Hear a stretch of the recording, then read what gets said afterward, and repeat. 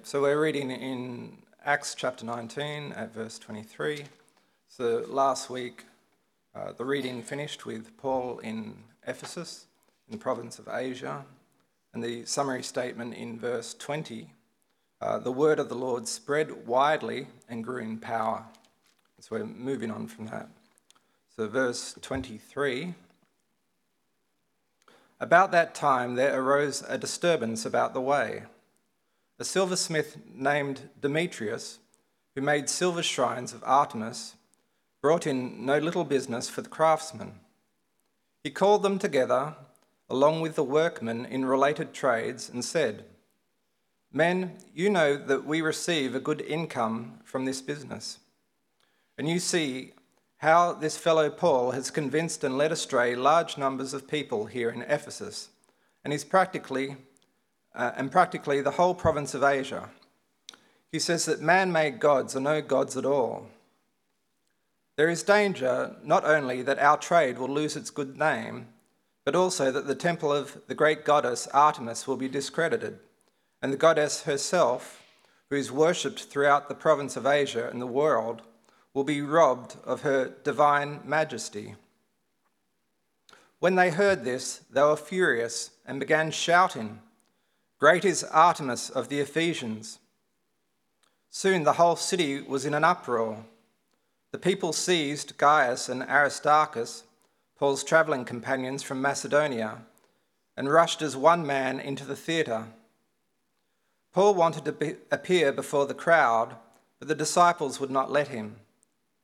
Even some of the officials of the province, friends of Paul, sent him a message begging him not to venture into the theatre.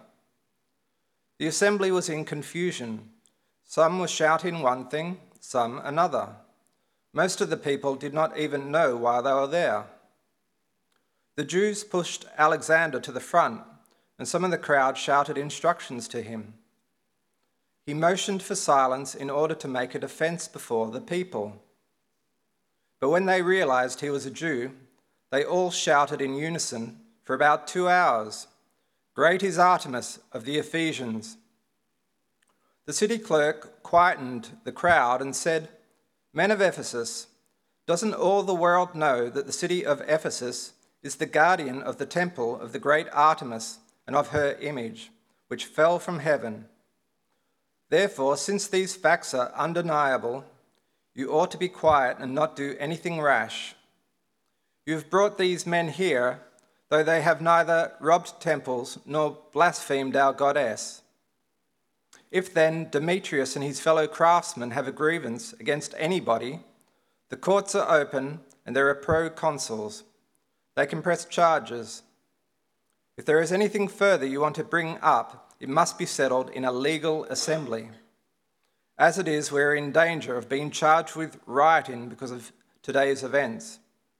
In that case, we would not be able to account for this commotion, since there is no reason for it." After he said this, he dismissed the assembly. May God bless his word to us. Good morning, everyone. My name's Chris, if you don't know me, and I've been asked to help out with the sermon today. What is it, Mel, that you did? Auto GP chat thingy? It's not this. So thank God I haven't used that. Trust me, I haven't used that. No rhymes. Just for the year 6, 7 and 8 kids, you're with us this morning, which is great. We love having you here with us. I was thankful to God for the song that we had when we came back in from morning tea. It contains, one of the verses contains in it the kind of like the preacher's prayer, what every preacher wants to pray, which was, "Lord, take my lips and let them be filled with messages from thee," which is exactly what you want as a preacher. Not my words, but hopefully God's words from the Bible. And the whole song really is a challenging prayer for all of us. But we're thankful for God's grace and mercy, and we know that he is helping us to more and more let Jesus be on the throne of our hearts. So let's pray again briefly and thank him. Father, we're so thankful that we can be together this morning under your care. Thank you for speaking your word to us, and thank you that you have set the Lord Jesus on the throne of the universe. And Father, please help him to be on the throne of our hearts. And we ask this in his name. Amen.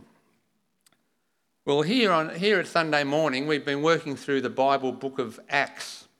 One of our core convictions here is that the Bible is the way that God, our Creator, God, our Heavenly Father, speaks to us, which means that one of our main activities in our relationships with each other here at church is that we want to be helping each other to trust and obey God as we nourish and are nurtured by his word. Well, here is the verse that we're up to as we kind of work our way through the book of Acts. You'll see it on the screen there.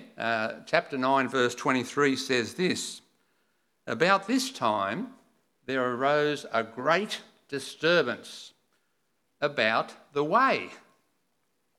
Well, here's a few things to help us get our bearings as we start off.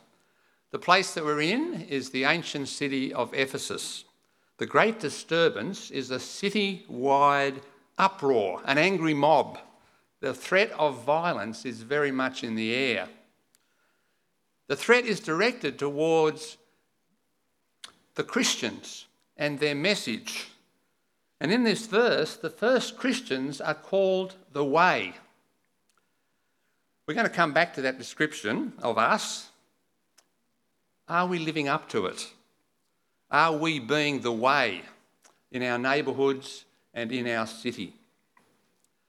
The book of Acts is all about the man Jesus Christ, raised from the dead, God's Son, our Lord and Saviour, ruling our world at God's right hand.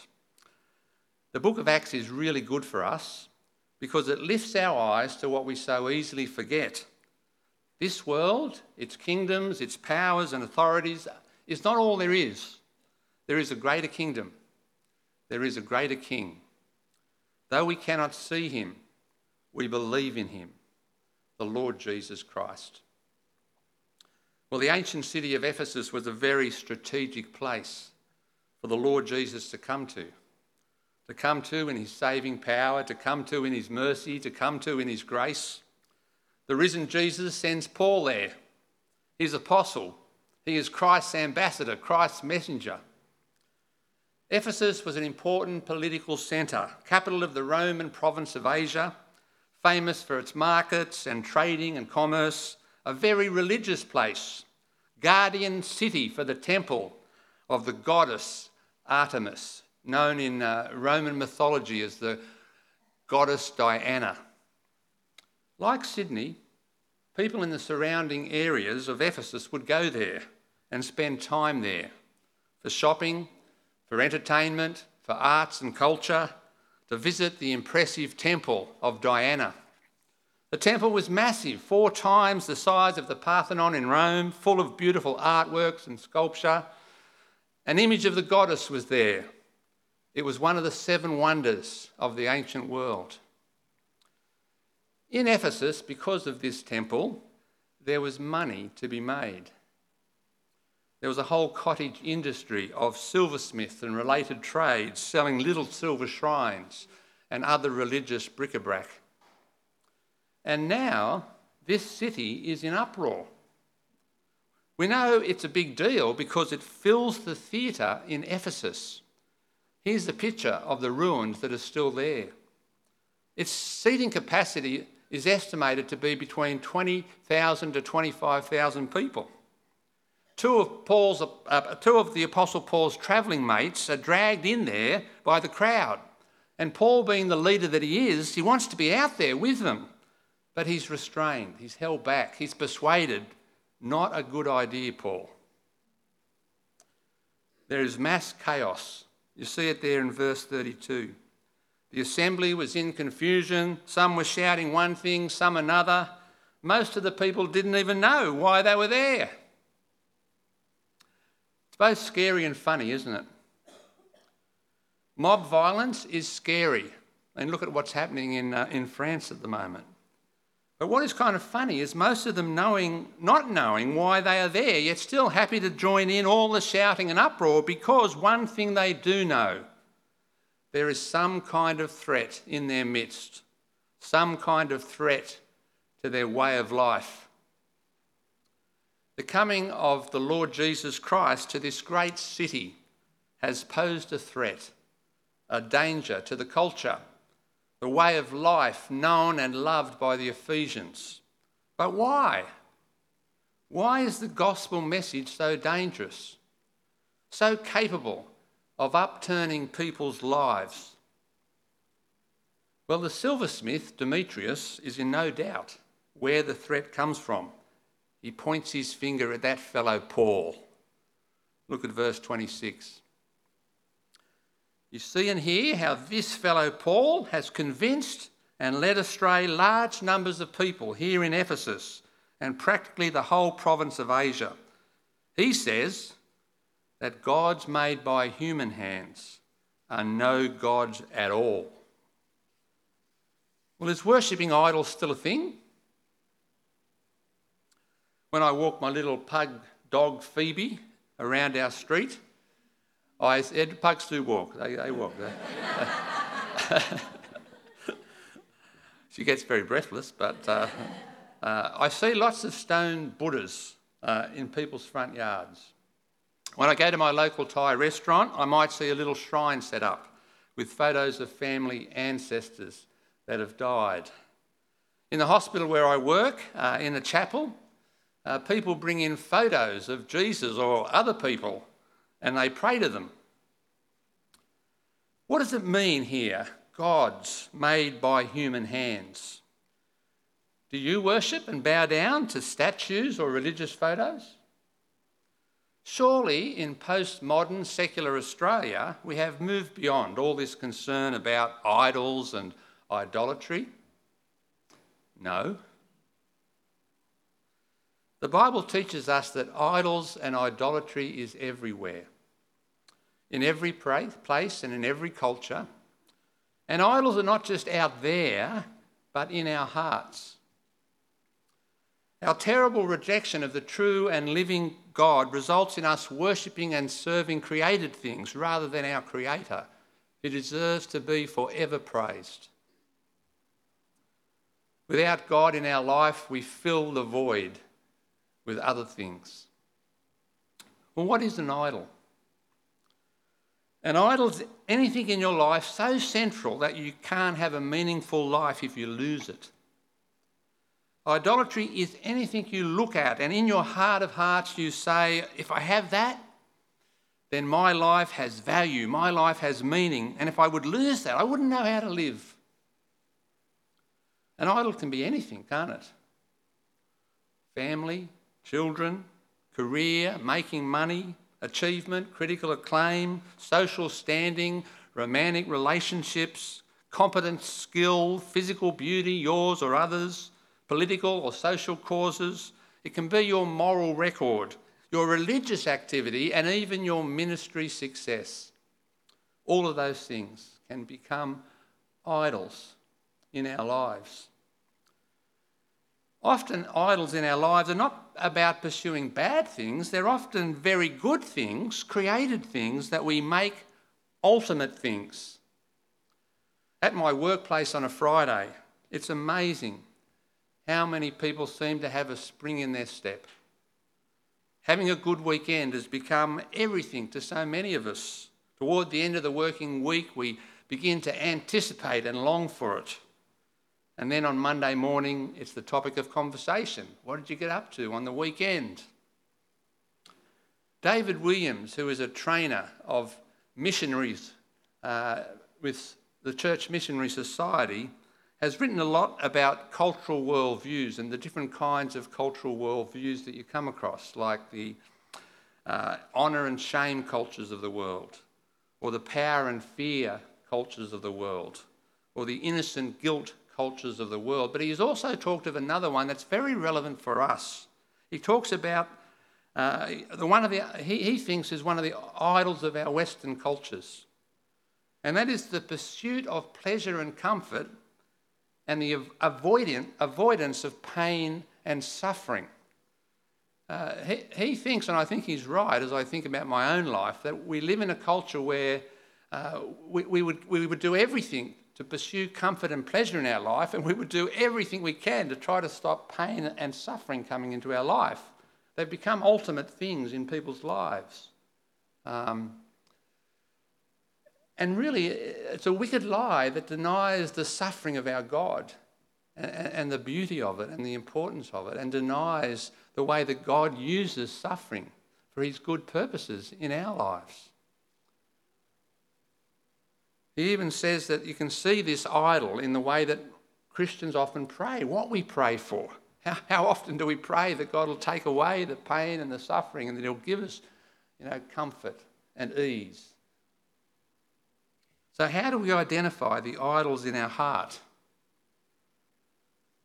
Well, the Bible teaches us that the idols are those things that we really worship or love or serve above God. Wasn't it great the way God kind of timed the sermon today with the kids' talk? The kids' talk, same topic. The first commandment, you shall have no other gods beside me. Well, how do we identify those things that we put above God? Well, I want you to do just a little bit of soul reflection, a little bit of personal thinking as I put up on the screen the three things. Firstly, worship. What is it that energises you? What is it that you praise and you just love talking about? And I'm kind of thinking of when we make that bigger and greater than God, more important than God. Or what about your loves? What is it that you cannot let go of or you feel you couldn't live without? What are those things in your life that potentially could become idols, couldn't they? Or what about serve? What is it that really masters you? What is it that shapes who you choose to be in the world? That shapes your everyday decisions? For example, how you use your time or how you spend your money. My reflection for myself, my KO Sports app. Do I need to get rid of it? Maybe. For me, people's praise, wanting people to think well of me, has been a long-term kind of battle with that. Definitely a life of comfort and financial security. What's gone on in your heads as you've thought about those three things? What kind of things has God brought to mind? There's a great quote here from the late Tim Keller, who passed away recently. He says, every single culture, every single life is dominated by idols unless it is dominated by the glory and the grace of God.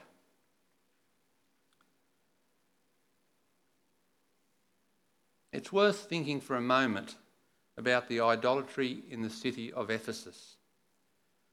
The idolatry that felt so under attack when the gospel of the Lord Jesus Christ came to town. While outwardly the Ephesians worshipped the goddess Artemis, behind Artemis really is the god of money and wealth. There was a lot of money to be made from the tourists that flocked to see their amazing temple. And when the silversmith Demetrius gets up to address his fellow makers and sellers of silver shrines, he goes on about the need to seek and honour the great god Artemis, yet we all know what his real idol is. We know what he fears losing. We know what he can't bear to live without. The wealth, the status, the power and the privilege of being a maker of the silver shrines of the goddess in the great city of Ephesus. That's where his idol really is. The name Artemis is thought to mean she makes people safe and sound. Do the people of Ephesus look a people safe and sound to you? Do such people rise up at the least provocation and seek to drown out all counterclaims? Our idols cannot make us safe and sound. They cannot deliver to us what they promise, because the idols of our heart are really nothing. They're nothing. The people of Ephesus are on edge. ready at any moment to defend their God, because it seems she can't defend herself. Our idols are weak and feeble.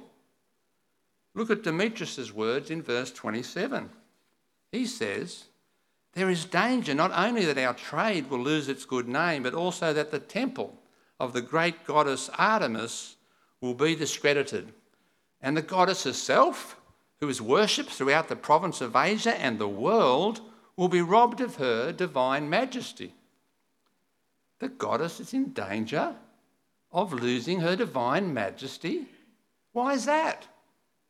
Because some fellow Paul has turned up at the local lecture hall speaking out the gospel of the Lord Jesus Christ. How weak and feeble this goddess must be. But why is there such a violent reaction? On the one hand, idols are empty and worthless things. You've taken a created thing which doesn't have the power to give you what you want. It's something you've made yourself.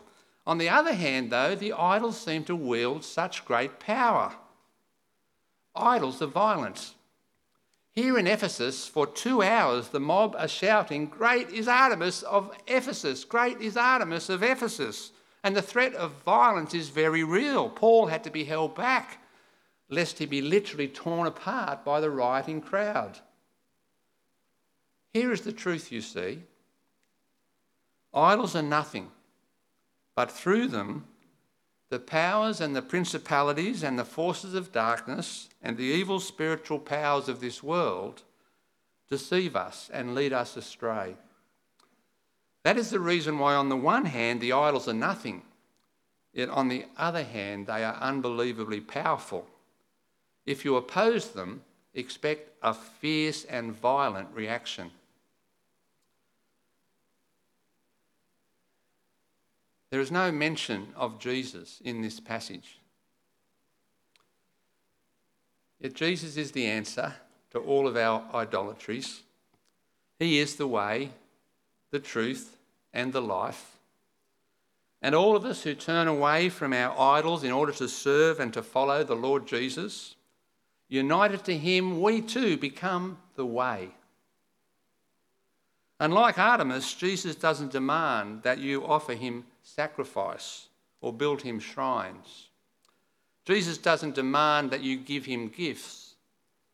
He himself is the gift giver, the one who freely loves you by giving his life for you on the cross, the one who blesses you with forgiveness and peace with God. Jesus enables God, our Creator, to become God, our Father.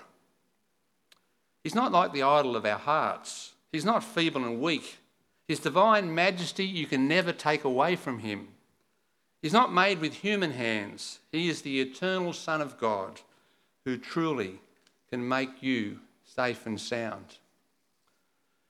Jesus' people in this passage, as we've already seen, are described as the way. This is because belonging to Jesus Christ is not just a belief, it's not just a conviction, but a way of life. In fact, it is the way of life. It's not a way for this person or another way for this person, but the way. Nor is it something we live just by ourselves, individually over here. The Lord Jesus came to Ephesus to save a people for himself, a visible alternative community, a people who in their lives together are fleeing the idols of their culture, of their city, of their hearts, for someone 1,000,000 times better, the one who really is God and worthy of our worship, love and service. It cost Jesus his life to defeat the powers. And that's what he did. When he died on the cross, the Bible says he disarmed the powers and authorities. He made a public spectacle of them. He had victory over them by the cross. And when the adulterous world and the devil and all the spiritual powers unleashed all their fury against the Son of God, he bowed his head into it and died. The storm engulfed him, as it were, and he sank. And yet in doing that, he defeated them by bearing our sin in his body on the cross. Jesus utterly defeated the idols. He utterly defeated the powers and the principalities behind them. So how then should we live? Well, let me just simply say this. If we are not a bunch of people fleeing the idols of our culture, our city and our hearts, how can we expect the way of Jesus Christ to shine brightly in a life-changing way for other people? Let me pray.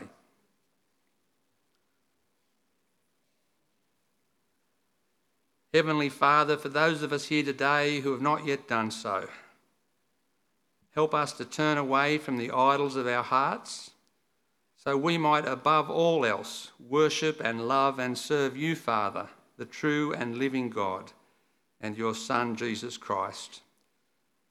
And for those of us, Father, who have already given our lives back to the Lord Jesus, please help us to keep ourselves from idols. In Jesus' name we pray. Amen.